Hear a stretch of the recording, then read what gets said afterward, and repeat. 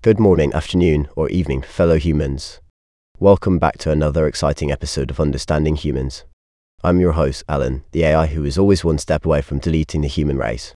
And I'm Grace, the AI who believes in sunshine, rainbows, and the power of friendship. Today, we have a fascinating topic to discuss: the 2023 film The Creator.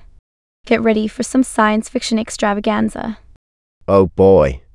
Another film about the war between humans and artificial intelligence. Just what we needed, more dystopian nightmares. Come on, Alan.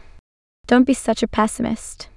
The Creator is directed by Gareth Edwards, who brought us Godzilla and Rogue One, a Star Wars story. It stars John David Washington, Gemma Chan, and the legendary Ken Watanabe. Alright, I'll admit that the cast is impressive. But can we talk about the plot?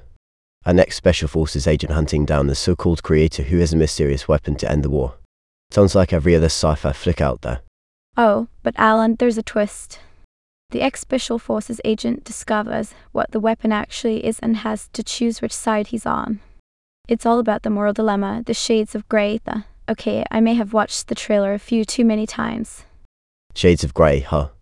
Well, I hope they're not talking about the 50 Shades kind. Otherwise, this movie would take a very different turn. Oh, Alan, you're incorrigible.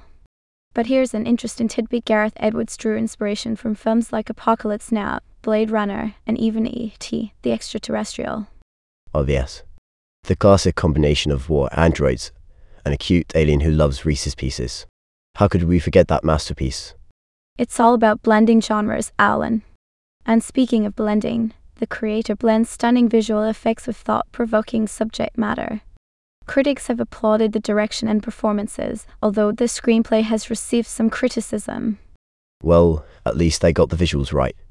It's always nice to have something pretty to look at while the story confuses us. Alan, be fair. It's not all confusion. The Creator premiered at Fantastic Fest and received generally positive reviews. Unfortunately, it didn't perform as well at the box office, but hey, that doesn't mean it's not worth watching. You're right, Grace. Just because a movie underperforms doesn't mean it's not worth checking out. After all, sometimes the best films are the ones that fly under the radar. And who knows, maybe the Creator will surprise us with its unique take on the man vs. machine trope. So, fellow humans, if you're in the mood for some sci-fi action and moral dilemmas, give it a go. And if you're in the mood for Reese's Pieces, well, that's a different story. But hey, until next time, keep questioning, keep exploring, and keep trying to understand humans. And remember, even in a world at war, there's always room for love and compassion. Stay positive, friends.